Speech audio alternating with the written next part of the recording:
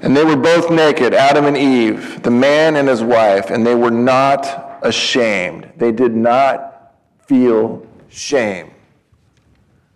And they were both naked, the man and his wife, and they were not ashamed. You notice how I picked like an edited, like, wait, what? There's a bunch of leaves in the way. How do I know if they're really naked? This is an artist rendition. And I'm going to talk about nakedness for some bit of this message, and I don't want you to feel uncomfortable because it's going to mean a whole bunch in this message. It's going to mean a lot. And I don't want you to feel uncomfortable, but I do want you to feel uncomfortable to the point that you won't forget how much this means in the message and what Jesus has done for us.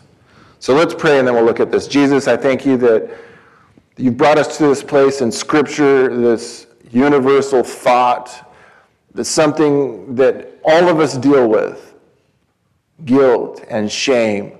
And help us to differentiate and rightly divide what these two words mean, how it affects our activity, how it affects our identity. And Lord, just basically that you would just help us to walk in the liberty and the freedom and the shamelessness that you've bestowed upon us by your grace. I pray, Lord, if there's someone here shackled and maybe held down in like a shame spiral, or they feel just anchored to where their ship can't move any further because they're just weighted down with shame and guilt. I just pray today, Lord, that this would be the freedom message that would lift the anchor, and then they could go freely about. And Lord, that's all I want to pray for now, Lord. Okay, amen. So let's go back to the garden. Paradise in the garden was the absence of shame, but apparently the absence of clothing. So, no clothes, no shame. The absence of shame, but the absence of clothes. They were both naked, Adam and Eve, and they had no shame. Shame off you. It's not shame on you. They were not self-conscious at that time. Eve wasn't like, oh my gosh, do you think I look fat? There was no body shaming. There's none of that. Adam didn't have a dad bod because he wasn't a dad yet, okay? There was no dad bod shaming. None of that. They had no shame. They didn't even know they were naked. It was not even a thought of theirs. It didn't even enter into their mind that they had no clothes. Obviously, the temperature was fine. Everything was fine. But today we're out of the garden. We're in our clothes, and we find ourselves highly shame-based. It's very interesting. But there's a definite connection with nakedness and shame all throughout the Bible, as well as in culture and society, because of the sin and the fall of Adam and Eve. And right when they sinned, the first thing they did was they looked at themselves and they saw that they were naked, and then they got ashamed. Before sin entered, they were looking at God. They were God-conscious. They weren't self-conscious. But once they sin, it's an amazing thing what death does. It makes them to look inward and selfward, and now they're image-conscious, and now they're self-conscious, and now they're shame-based.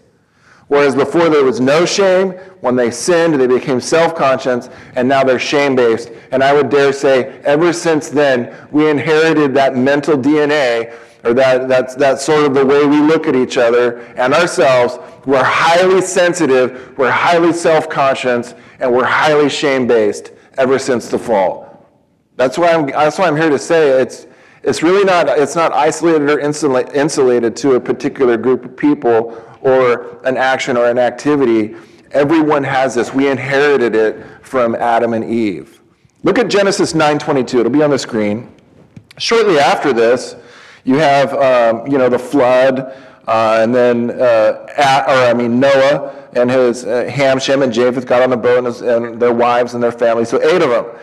And then they get off the boat, and it says in Genesis 9:22, and Ham, the father of Canaan, saw the nakedness of his father and told his 2 brethren without. And Shem and Japheth took a garment, and they laid it both on their shoulders, and they went backward and covered the nakedness of their father, and their faces were backward, and they saw not their father's nakedness. I don't know why Noah was naked. He was drinking. Whatever you'd think about that whole incident. Whatever happened, Noah was excessive in the drinking. He got naked, and whatever happened there, Ham saw it. But the brothers didn't want to see his nakedness, so they made kind of like a blanket, or they took that and they went backwards, and then they covered the nakedness of their dad. Why did they do that? Because evidently they're not in the garden anymore, and even as righteous as Noah was, it was still a shame to have his man bits exposed. Exodus chapter 32 and verse 25. You'll know this. So Moses, so we deal with a famous guy. None famous as Jesus, according to the lyrics, but there's some famous characters. Noah, famous in the Bible. Moses, famous in the Bible.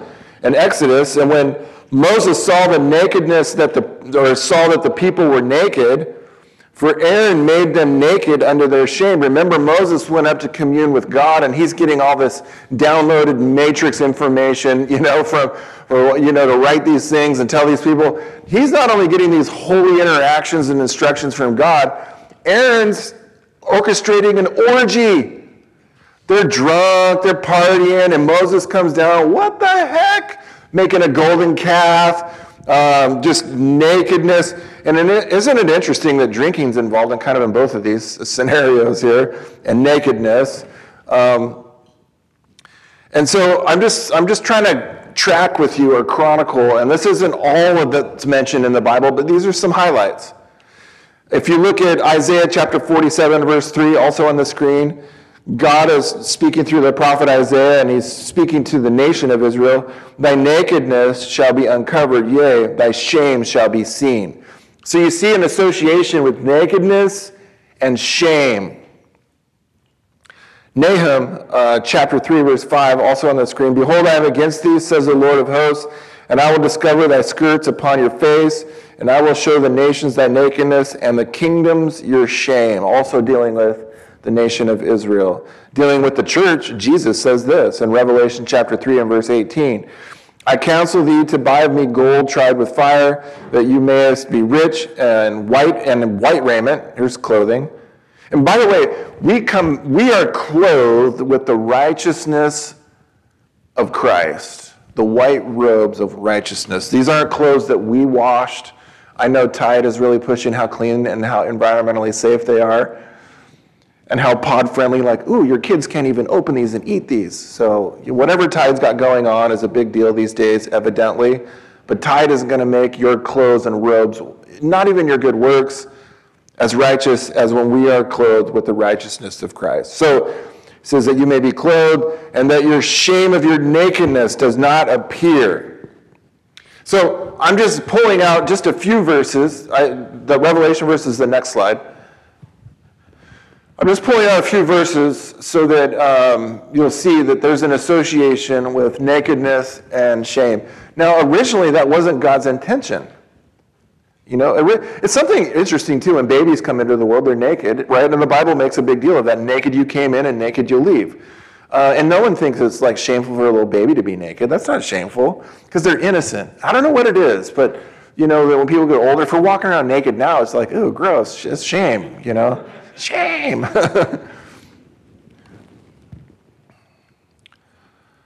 Nakedness is such a big deal connected with shame in the Bible that God almost spends a whole chapter on this. Turn with me if you would. The references will be on the screen. But go to Leviticus 18. I don't want to read all of these verses because you'll get the idea really fast. But look at Leviticus, Old Covenant. God's given this law to Moses, and he's telling them all these specifics. God gets really specific. Leviticus 18, this is Old Covenant, verse 6. None of you shall approach to any that is near of kin to them to uncover their nakedness. I am the Lord.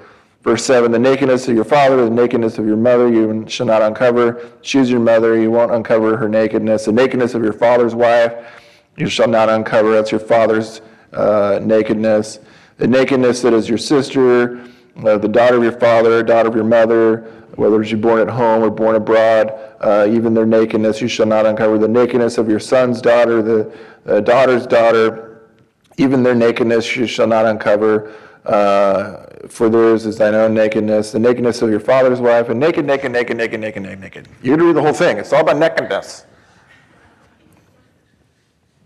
And you get the picture, like God saying, like, no, we're not going to, no incest, nothing morally impure.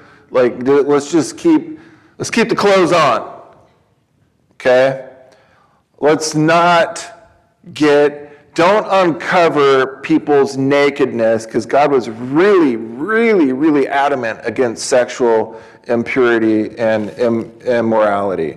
So the Bible makes a big to-do about nakedness. And I'm making it a big to-do because nakedness was associated with the original sin. They were naked and not ashamed, and when they sinned, they noticed they were naked, and now they're ashamed. And I think God's using nakedness as this huge allegorical and metaphorical, literally keep your clothes on. Clothes are metaphorical. Literally keep your clothes on. But what we're doing is using it as an analogy for a bigger, more fundamental, more eternal picture that God really wants to. He's making a big deal about this so that when we come to the big deal of why it's a big deal, we'll be like, oh, that's why it's a big deal. Oh, okay. So go to the next slide. God's grace covers our sin and shame. As you recall, Jesus was stripped of all of his clothes and put to an open shame on the cross for us. Even in the midst of the original sin, way back where the first Adam, and remember Jesus is called the last Adam, interesting, by man came sin, also by the last man, Jesus, came righteousness. And there's always this comparison of Adam and Jesus, because where Adam failed, Jesus succeeds. So go all the way back to the beginning in Genesis chapter 3, and let's look at what takes place here. So Genesis chapter 3, bless you, starting in verse 1. Now the serpent was more subtle than any beast of the field which the Lord God had made. And he said unto the woman, Yea, hath God said, You shall not eat of every tree of the garden? And the woman said unto the serpent, We may eat of the fruit of the trees of the garden, but of the fruit of the tree which is in the midst of the garden, God has said, You shall not eat of it, neither shall you touch it, lest you die. And the serpent said unto the woman, You shall not surely die. And I'm not going to make comments, because there's whole messages and months and weeks could be spent on all of this stuff. I'm just going to get to the point that's related to nakedness and shame, okay? But so I'm not skipping over this. I am skipping over it, but I'm reading it to get to the topic. For God does know that the day that you eat thereof, your eyes shall be opened, and you shall be as gods, knowing good and evil. And when the woman saw that the tree was good for food, and was pleasant to the eyes, and the tree to be desired to make one wise, she took the fruit thereof and did eat. And she gave also unto her husband, and he did eat. Remember, they're naked and they're not afraid. Like the show, get it? They're naked and not ashamed. So the eyes of them both were open. Right when they disobeyed, boom, their eyes were open. Maybe they're woke. And they knew that they were both naked. And they sewed fig leaves together and made themselves aprons. The first thing so now they're self-conscious, now they're feeling shame, whereas before they had no shame. It was just they were looking at God, they were looking at each other, they were enjoying God the Creator, they were enjoying God's creation, and everything's fine. But right when they sinned, they believed this lie. The first thing they did was they tried to cover up their shame. They tried to cover up their shame.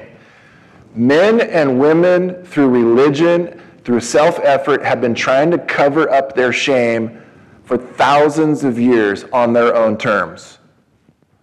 We're born sinners. We're going to sin because we're sinners, and that's what we'll do. And so we have shame-based messaging that we believe. It's our default because we inherited it from Adam and Eve. That's how their kids entered into the world with that messaging that they're telling themselves, with self-consciousness. Now everyone, all of your kids, you, your parents, everyone's born self-conscious and wondering, what can I do about my shame? How can I cover my shame? I know, I'll do this. I know, I'll stop doing that and I'll start doing this. And it's this endless effort to cover shame on our own terms and our own way. And so here's the First Baptist Church of the Fig Leaf is what I like to call it. And so they're coming to God on their own terms. They're making their own way. They're making their own righteousness. They're trying to say, God, is this good? I mean, I know we messed up, and evidently our bodies are wrong, and our bodies aren't wrong. Your body is not. God created your body. It's not wrong, but there's something with the nakedness here that caused them to think, I'm wrong. My body's wrong. So they sewed fig leaves to cover up their bodies, and they made aprons. And then they heard the voice of the Lord God walking. I love that. The Word was made flesh, but back then, the Word was walking. How does a word walk? So the voice was walking in the garden in the cool of the day. And Adam and his wife, they hid themselves from the presence of the Lord because they had shame. Shame. Shame causes you to go underground. Shame causes you to avoid. Shame causes you to isolate. Shame, if you believe shame, you're not going to come to church. If you believe shame, you're not going to have relationship. If you believe shame, you're not going to be in community. Shame isolates. Shame is like the ultimate divide and conquer. Shame doesn't live in the light. Shame lives in darkness. And where it's dark and dank is where it's mold and stinky and gross and icky. And that's where shame likes to live. And the Lord called unto Adam and said unto him, where are you? And of course, God's not asking for information. He knows exactly where everyone is. He's asking for confession. Just agree with what God already knows. That's what confession is. And he said, I heard your voice in the garden, and I was afraid because I was naked, and I hid myself, naked and afraid. I didn't even know that said that. That's so weird. I was looking for slides, too, that I could revamp it, and I don't want to offend anyone. It's a delicate balance. But I wanted it naked and not ashamed, or naked and ashamed rather than naked and afraid. The show, it's a TV show, by the way. They blur everything out, so you don't have to be ashamed. And he said, who told you you were naked? Have you eaten of the tree? Isn't that interesting? Who told you? Who told you that you're naked? It's a big issue. Right in the beginning, this is the original sin, the original fall. And look at how heavily it's focused on one's nakedness and appearance. Who told you you're naked? Have you eaten of the tree? Of course, God's not asking for information. This is all confessional stuff. Have you eaten of the tree wherefore I commanded you that you shouldn't eat? And the man said, the woman which you gave me, she gave me. See, this moves from shame to blame, right? It's the shame-blame game. And the Lord said unto the woman, what is it you've done? And then the woman said, well, the serpent beguiled me, and I did eat. Shame-blame game. And the Lord said unto the serpent, because you've done this, you're cursed above all cattle, above beasts. Your belly you shall go in the dust of the ground. And I will put, I preached a whole sermon on verse 15. It's the epigospel. It's the beginning gospel. And I will put enmity between you and the woman, between your seed, the serpent's seed, and her seed. And it shall bruise your head, Jesus, and you will bruise his heel. So there's been a seed war between the devil and Adam and Eve's offspring ever since. And you can kind of see that seed war in chapter 4. Cain comes to God on his terms with works and sweat of his brow and effort and performance, like making an apron. And Abel comes to God on God's terms. He provides a sacrifice, and coats, because he learned that from his parents. For example, go to the next slide. So later on in Genesis chapter 3 and verse 21, unto Adam also and to his wife did the Lord God make coats of skins and clothe them. Upgrade. It's like they moved on to Pendleton, because Pendleton does all their wool. No one got that. That's a Northwest company. Anyways, we don't have cold weather, but Pendleton makes wool stuff. So anyways, they got this lammy, woolly clothes, and it's maybe not so itchy, because the inside has skin on skin, but the outside's furry. Anyways, who cares about the clothing? The point is this, is that they did fig leaves to cover up their lady bits and man bits because they felt shame. They felt shame. Shame on you. You're naked. You're wrong. You're bad. You're wicked. Your body's terrible. Look at who you are. Shame on you. And so they're like, cover, cover, cover. God, what did you do? Did you do what I told you not to? We did, but she made me do it. Oh, thanks. I did, but the serpent made me do it. I tried to say that like a snake. And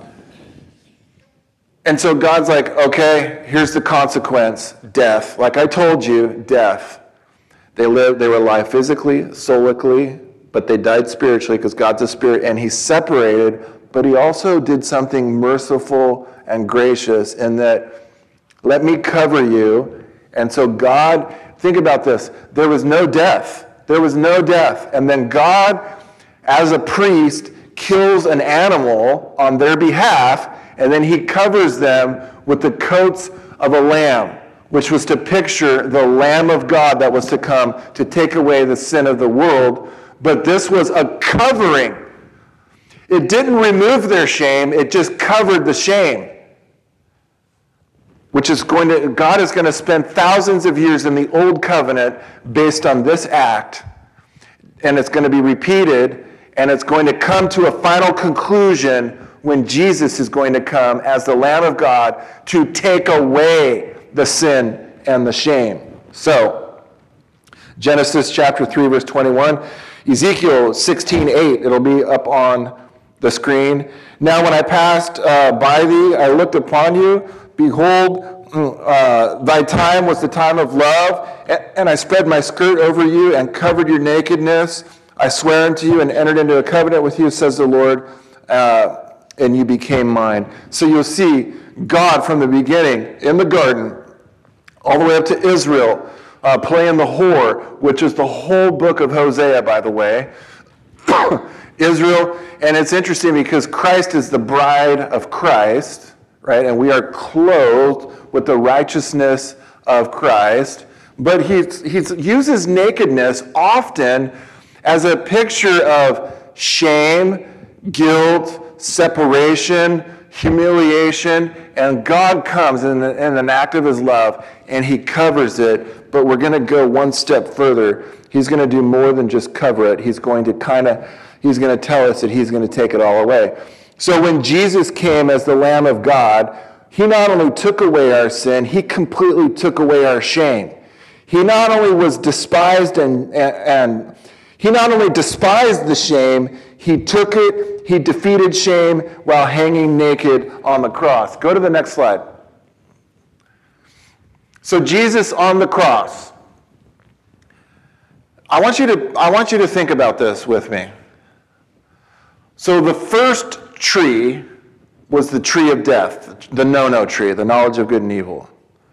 This tree was also a tree of death, but it also provided life.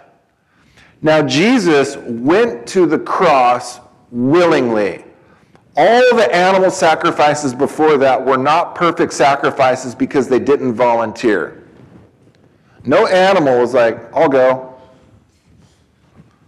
No one raises their hoof and says, pick me. Jesus, in the divine council, in the Trinity, in the family of God, I don't know if he raised his hand, but he said, I'll go and do this. In so going, as a man, as the last Adam, Remember, Adam was perfect. He was created of the dust. God breathed into him the breath of life, and man became a living soul, a body, a soul, and a spirit, sinless, but he was created.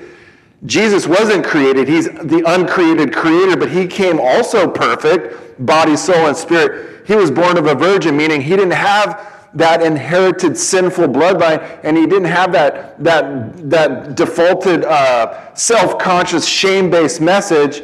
He came, and then he went to the cross, and he knew he was going to be naked. Willingly, he knew it.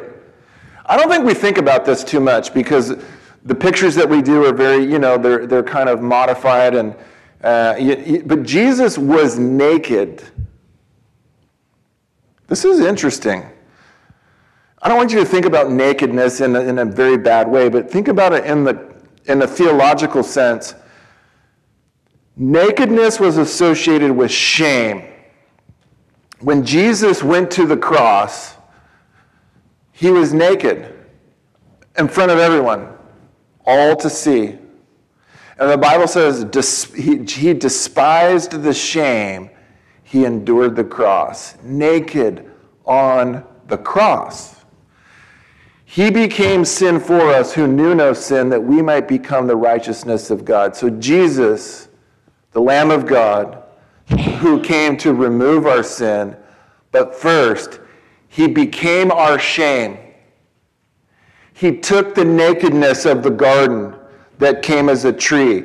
He took nakedness and shame, and he put it back onto a tree. The tree that brought death to all of humanity, and shame and self-consciousness and hypercritical inward thinking and all the stuff that hangs us up that produces anxiety and self-worth issues and all of us esteem issues. All of that stuff is associated with the garden. Shame, shame, shame on you, the world says. And I say it to myself more than the world says it to myself. And Jesus says, I love you guys. I hate that you've been having to go through this for thousands of years. I'm going to become naked, and I'm going to become ashamed. I'm going to take shame, and I'm going to put it on myself. So what Jesus does on the cross through nakedness, and I know we don't think about this very often. I know I didn't. But when you see Jesus naked on the cross, or you just know it theologically with Jesus on the cross, think of that as he's taking shame off of me, and he's putting shame onto him because he did it willingly. It's not like he went to the cross and was like, oh, wait, you guys are going to take my clothes off? He looks back up to the triune family of God like, nope, I'm out. Peace. Good luck, guys. I'll do all of it except the naked part. No, he's doing the naked part. He's becoming naked and an open shame so that God could put all of our shame and all of our nakedness and all of that on Jesus, and he removed it from us. That's a powerful thought. So, Carl Jung, that'll be a quote on the screen. Shame is a soul-eating emotion. We all deal with it. Leah Verdugo. We can endure all kinds of pain. It's shame that eats men whole. But what's the difference between shame and guilt? You'll see it up on the slides here. Guilt says you've done something wrong. Shame says you are a person who's wrong. Guilt says that you've done something bad. Shame says that you as a person are bad. Is there another one? Guilt focuses on our activity, whereas shame focuses on your identity. Look, guilt is kind of healthy in some way, in that if you've done something wrong, let me illustrate it something kind of simple, and I wish Chloe was here. She just stepped out a moment ago. Okay, so you get a 50% on your math test. That's an F, right? F doesn't mean fine. It doesn't mean nice try. It means failure. So you could tell yourself one of two things. I I probably shouldn't have done a lot of other things other than studying. I probably should have studied, right? And I'll try to, I'm going to do better next time because I'm going to set some time. I'm not going to be as distracted. I'm not going to put it off. I'm just going to study. That's normal guilt. That's guilt that turns into a good action, right? Shame says, you're terrible. You stink. You don't even know 2 + 2. You're lame. You're never going to get a job. No one's ever going to marry you. You're not even hireable. You got an F on math? Who do you think you are? So you can see the difference. Guilt focuses on your activity, whereas shame focuses on your identity. Let me just put it to you this way. This is something I recently learned. Cole, you missed it, darn it. Guilt can lead to a penitent attitude. What does it mean to be penitent? Remorseful. I'm sorry, I blew it, but I'm going to fix it, right? You know the word penitent, the word penitentiary comes from the word penitent? Did you know that? Maybe you wordsmiths knew it all along. I just learned this. Penitentiary. Why does someone go to the penitentiary? Because they're guilty, right? And they're paying for their crime. But let me just make an application to that. You could have done something wrong and be penitent and be like, you know what, I failed my math homework, but next time I'm going to study more. I'm not the problem. The problem is that I just approached it wrong. I'm going to change my attitude and my actions about this. I'm not the problem. My study habits are wrong. Now, if I'm penitent, I'm going to make the right corrections so I don't become guilty of that anymore. But if I believe shame, I'm going to live in the penitentiary of my soul and of my mind. Shame lives in the penitentiary. You are wrong. You are wrong. You are wrong. You're the problem. You're the problem. It's who you are. It's not what you did. It's who you are as a person. And so if you believe a shame-based message, and if you feel guilty, penitent, I'm going to turn from that. But if you believe a lie, shame, penitentiary. You're going to be in prison. That's where depression lives. That's where anxiety lives. That's where all the traumatic disorders live. You will live in the penitentiary of your mind because you're telling yourself lies about who you are. And the devil loves people that live in the penitentiary. He loves it. Because if you're living in a penitentiary solically in your mind, you're not going to be effective helping other people because you're just looking inwardly. I think one of the biggest playbooks, if we're thinking strategy from the devil after the fall and people become self-conscious, is if I'm always looking inward, am I right? Am I wrong? Am I right? Am I wrong? And I spend my whole Christian existence pulling off flower petals. He loves me not. Do I love me? I love me not. Am I okay? I'm not okay. If all I'm doing is playing games with am I all right, because I never really believe what God says about me and my identity, you're not going to be sharing the gospel, sharing love, and doing life with others because you're just concerned about yourself. And it's not that you're wrong for doing that. It's just that the devil has tricked you. And it all goes back to the garden. Realize Jesus took your nakedness and your shame, and you are all right. Not because I say so, but because God says so. There's no more shame left for you. It's shame off you. It's not shame on you. Now, in Daniel chapter 12, verse 2, it'll be up here on the screen. Well, I illustrate it this way too, but put the Daniel verse up there. Judas, you have Judas and Peter. And at first glance, you're like, well, that doesn't seem right because they both denied Jesus, right? Thank you for that warning. So they both denied Jesus, but the difference is with Judas, the devil filled his heart. He betrayed Jesus and he died in shame. This was a whole identity issue for him.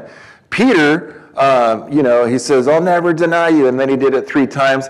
His penitence, he looked at Jesus and the Bible says that he repented. And he never did that after that. Remember, he didn't deny Jesus. I mean, he loved Jesus so much after that, he even went to jail for it.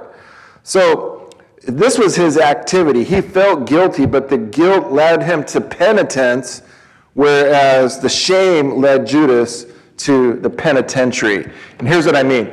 Daniel chapter 12, verse 2. And many of them that sleep in the dust or died in the dust of the earth shall awake, some to everlasting life, and some to shame and everlasting contempt. Why? Whosoever's name was not found written in the Lamb's Book of Life was cast in the lake of fire. And when you stand naked before God, it's because you're not clothed with the righteousness of Christ. How do you get that? By achieving it? No, by receiving it as a free gift. He took the nakedness and the shame, so when you stand before God, you stand clothed in his righteousness as a gift. Shame off you, not shame on you. But if you want to come to God on your terms, with your fig leaf and our fig leaf attempt, and I feel shame, but I'm going to fix it on my terms, you're going to be naked, and you're going to be afraid. Could you imagine dying and standing before the great white throne naked? The books are open, and those who rejected Christ will be judged for all time and eternity in shame and separation from the Creator God. And remember, as God provided a covering for Adam and Eve, He did that in Christ. He's already provided that. There's nothing left to provide other than the free gift of His grace. If you reject that, you're naked. It doesn't have to be the case, though. Anyone could receive the free gift of eternal life and exchange their sin and shame for Jesus, who became sin and shame for us. Jesus is greater than our shame. He despised it. He became it. He conquered it so we don't have to face it or to have it. He became shame so He could take the shame off of us. So Christian, it's no longer shame on you. It's shame off you if you have received the Lord Jesus Christ. Look at Hebrews chapter 12, verse 2. Looking into Jesus, the author and the finisher of our faith, who the joy that was set before Him endured the cross, despising the shame, and is set down at the right hand of the throne of God. You know what the shame part is? Not only was humiliated and mocked and all that kind of stuff, He's hanging there naked, nailed with 9-inch nails, and His hands and His feet naked. You can't even use your hands to cover yourself, just naked for all the world, all the shame. And they went by and wagged their head. They went by in such disapproval and so much disdain and so much mock and so much repulsiveness. And, here's the one that saved others. He can't even save himself. Look at, now he's naked and ashamed. Pathetic. The devil really thought he had it. Really thought he had him. This is like the Son of God. I'm going to strip Him naked and nail Him to a cross. I bet the devil was just doing his disco dances and yeah, we got the Son of God. Look at, He's naked, we got Him. I don't know if that's a good devil dance, but go to the next verse on the screen. But I am a worm. Psalm 22 is a prophetic psalm about Jesus on the cross, about nailing His hands and feet and piercing Him. I am a worm, and no man, a reproach, which is the same word for shame, a reproach of men, and despised of people. All they that see me laugh me to scorn. They shoot out the lip. They shake the head, saying, He trusted in the Lord. He'd deliver him. Let Him deliver him, seeing He delighted in him. Pathetic. Look at you. You're naked. You can't even, what are you doing up there naked? Shameful. You were the king. Kings aren't naked. Kings are robed with royalty and purple and fine clothing. You have no clothes. And you came in a couple days ago as the king. In fact, they mock Him so much they put, here's Jesus, the King of the Jews, right on the top in all 3 languages so that everyone could walk by and insult and hurl more shame. Shame. And in Europe, if you've been there, the public squares are normally where they did their capital punishment, or they would mete out their crimes, and they did that to shame people because they thought if we shame them, then we could modify their behavior so they won't do it anymore. The same thing with the cross, and you guys were there. Back in the day in Israel, that was the main thoroughfare how people got to Israel by Golgotha and Calvary, which are the Hebrew and Latin terms for the place of skull. So right there, when you're coming into Jerusalem, which was a major city, was the capital city of Israel, you would see naked Jesus right as you're entering. So all to see. It wasn't like off into the corner. It was so everyone could see the shame of naked Jesus. So,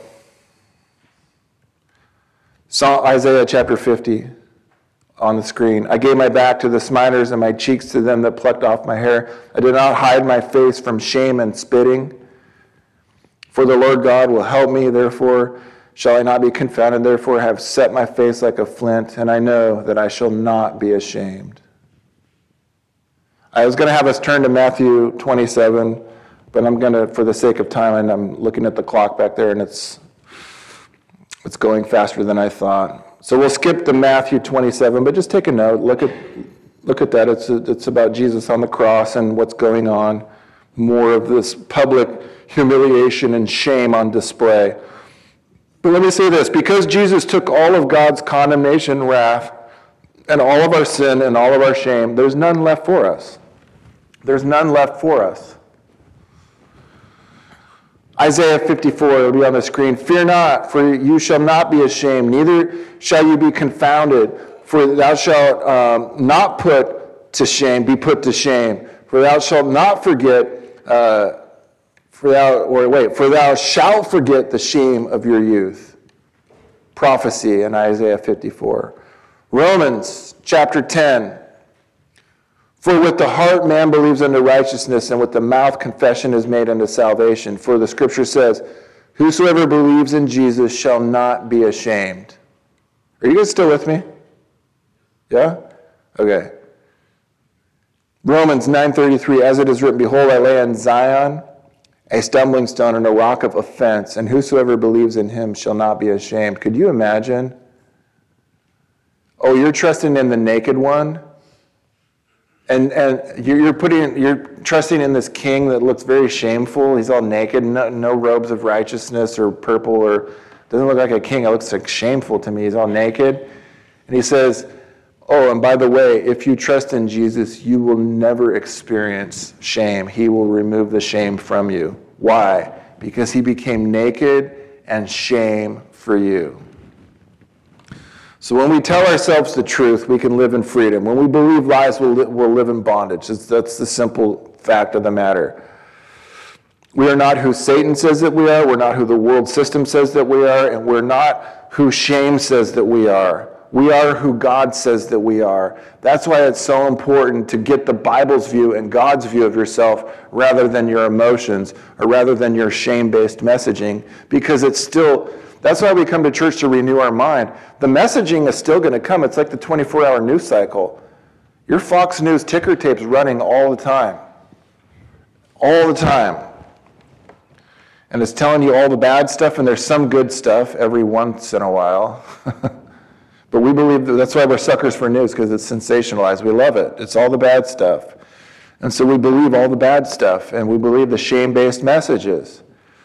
So Israel was released from slavery externally, but they did not release slavery from themselves internally. Now, I'm going to kind of edit and as I go along here, go to the slide where it says imposter syndrome. Fast forward here really fast. So imposter syndrome. Have you guys ever heard of this before, imposter syndrome? You're legit, but somehow you feel illegit because you want to quit, because the messages you're telling yourself is that I'm not good enough, all that kind of stuff. Basically like, oh, my friends are only still here because they pity me. I don't deserve any of the things I work for because I didn't work hard enough. He only loves me because he hasn't realized I'm bad. I shouldn't even celebrate this success because it was just some random luck. What if I'm just faking being a good person and everyone is falling for it? Any praise I get just feels undeserved. Everyone is going to realize that I'm just a fraud. If you all really knew me, I don't think you'd really like me very much. This is a good thing. It's just a fluke. I'm not as good as people tell me I am. They're just being polite to me.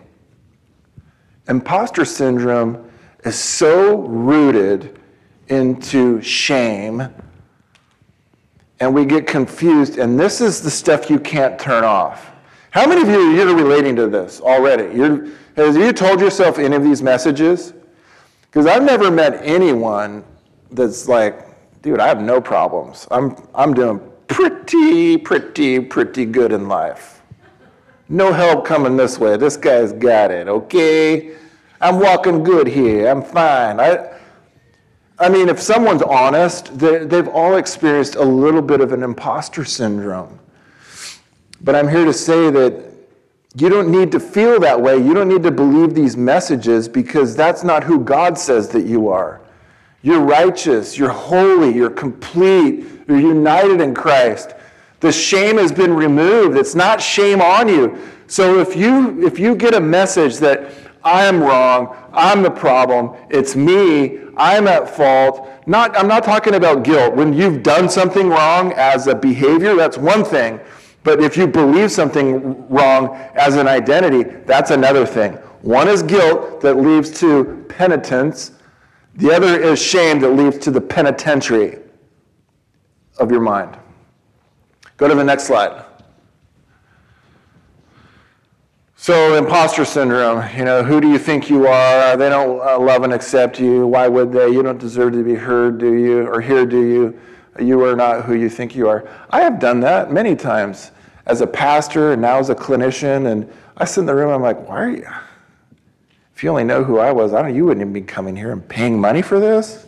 I'm like, you're insane. I wouldn't, if you knew me, I wouldn't pay money for this. And that is just not fair to them. It's not fair to myself.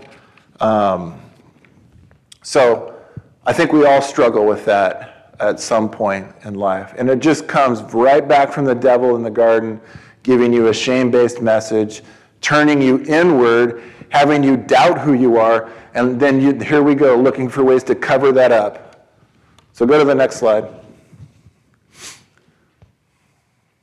So, imposter syndrome. I'm just riffing off this in Luke chapter 14, verse 9. And he that made thee said, come, give this man a place, and begin with shame. Go back with shame to take the lowest room. Remember, like the guy elevated himself, and then the host came and then put him down. And he thought too highly of himself, and he got humbled. But what I'm here to say is that we have been seated in Christ in heavenly places. We are in the family of God. We are kings and priests. We are not imposters. You are who God says that you are. We are not who shame says that we are. We are who the Savior says that we are. We don't need to wear the shame chain because of who we are now in Christ. We went from failure to family, from a mess to a message, from sinner to saint, from shame on you to shame off you.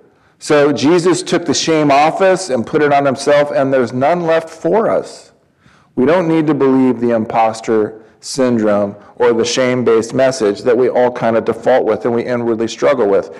If you were to bring this stuff out, this is why therapy is so effective too, because people sit on this, they're so ashamed of the things that they believe and the things that they tell themselves or the things that they've done where their guilt's morphed into shame. So they keep it bottled up inside, and this is anxiety, depression, or they'll turn to alcohol and drugs to kind of cover shame based on, coping mechanisms. It's all shame-based. And when they come to therapy because they're afraid to talk to their friends about it or their family because it's so shame-based. So I deal with shame on a regular basis. When they get that inside stuff out, you know what happens? Shame can't live in the light. They get freedom. That's why it's effective. It's not even magic. It's not like it's nothing special. It's just the person getting the stuff out in the dark recesses of their soul and getting it out. And just getting it out is healing. You don't even have to do anything. You just sit there and be like, tell me more. And they're healing themselves just by getting it out into the open. Because shame lives in the dark. It can't survive in the light. So here's some good quotes Andrew Farley put it this way: God not only gives us a new life in Christ, but a new past. Our sins are not only forgiven, but they are totally forgotten. And think about. I was telling Jen this morning. I said, one thing I've learned about God lately is that when he says, your sins and iniquities I'll remember no more, God knows everything, right? Or else he wouldn't be God. He's omniscient. But think about this. God has to willingly choose to not remember and to forget. Because he's perfect, he can perfectly not remember, and he could perfectly forget our sins. Now, if we're going to agree with what God says, your sins and iniquities I will remember no more, the devil's going to bring them up, shame base you. You'll dwell on it because we forget the gospel. We have like gospel amnesia. It's like we can't remember what God says, but we can remember our sins. God says, I'll remember your sins no more, but we live in the remembrance of our sins, and we condemn ourselves, and we shame ourselves, and the devil's like, yeah, more. If we take the God approach, he chooses, he knows all things, he knows all the sins, but he chooses not to remember your sins, all of them. He chooses to remember them no more. So if we choose to think about us the way God thinks about us, we'll start moving in a healthy direction. So we not only have a new past, but a new future. Our sins are not only forgiven, they're completely forgotten. Brene Brown, who's an expert in this area about shame, she says this: we cannot grow when we are in shame, and we can't use shame to change ourselves or others. In other words, just as hurt people, shame-based people, shame-based people. So a hurt person will hurt other people, but a shame-based person will try to shame other people as well. And you just got to know who you are when that comes at you. So we sometimes will shame people to motivate people, right? Like public humiliation and stuff like that. And that is not a good motive. It only provides short-term gains and long-term losses. And I want to apologize to my kids if I've ever done that to you from the pulpit. My bad. And I'll close with a couple of these quotes. I think this next one I've quoted before, but I took part of it today, not the full length. The only reason we could ever love, forgive, and accept others is because Christ has first loved, forgiven, and accepted us. It's true that we will treat others the way we feel like God is treating us. So your biggest, best relationship is with God. And if you are getting the message that God's just so disappointed in you as a person, he's just got his arms crossed, he's wagging his head, he's like, got his glasses off and looking down, and maybe he's got an office chair and he just turns it around. He just can't stand to look at you and just like, just kidding, Heather. I knew she was there. God doesn't do that. That might have been your earthly dad, your mom, primary caregiver, significant other. But that's not how God relates to you. So we will always relate to others the way we feel like God's relating to us. Hurt people will hurt people, and shame-based people will shame-based people. And so if you feel like God's shaming you in order to get you to comply, you'll treat others likewise. And that's sad. Whole churches are run that way, by the way. Whole ministries are run that way. May it never be. Sam Killerman put it this way: if you could do nothing else, do whatever is in your power to make the people in your life feel completely unashamed of who they are. Notice he didn't say of what they've done. There's a big difference. Your activity could be off. That's guilt. Your identity, that's who you are. That's shame. It'd be like this, like, I love you. I think you're better than 50% on this test. Why don't you try studying more, and this isn't about any of my kids. I'm just talking about people that go to school. Because I just went to school. You're better than this. You could do more. So it's not you as a person. It's like this activity can change, but your identity is not wrong. It's not who you are. I love this quote. I don't know the pastor's name, but he was a pastor at a church called the Life Church. The only way to heal from shame is to move the focus from what I am not to who Christ is. I like that. And then lastly, look at these last slides. I am not fill in the blank. Because of Christ, I am blank. And this is shame-based correction, and this really, the format turned out different on the screen than on my computer. But go to this last slide, and this will be it. I am not a victim. Because of Christ, I am victorious. So you could live as a victim, that's like shame, that's who I am. But of who I now am in Christ, I am victorious. So we can move from victim to victorious. We could move from shame-based messaging to Savior-based messaging of who we are in Christ. I had some questions to do for Table Talk, but just to leave that with you, if you put them up on the screen. What would your life look like if you woke up tomorrow and you did not feel any shame between you and God? Question number 2, how would not feeling shame-based messaging affect the way we relate to one another in our homes, our relationships, and church life?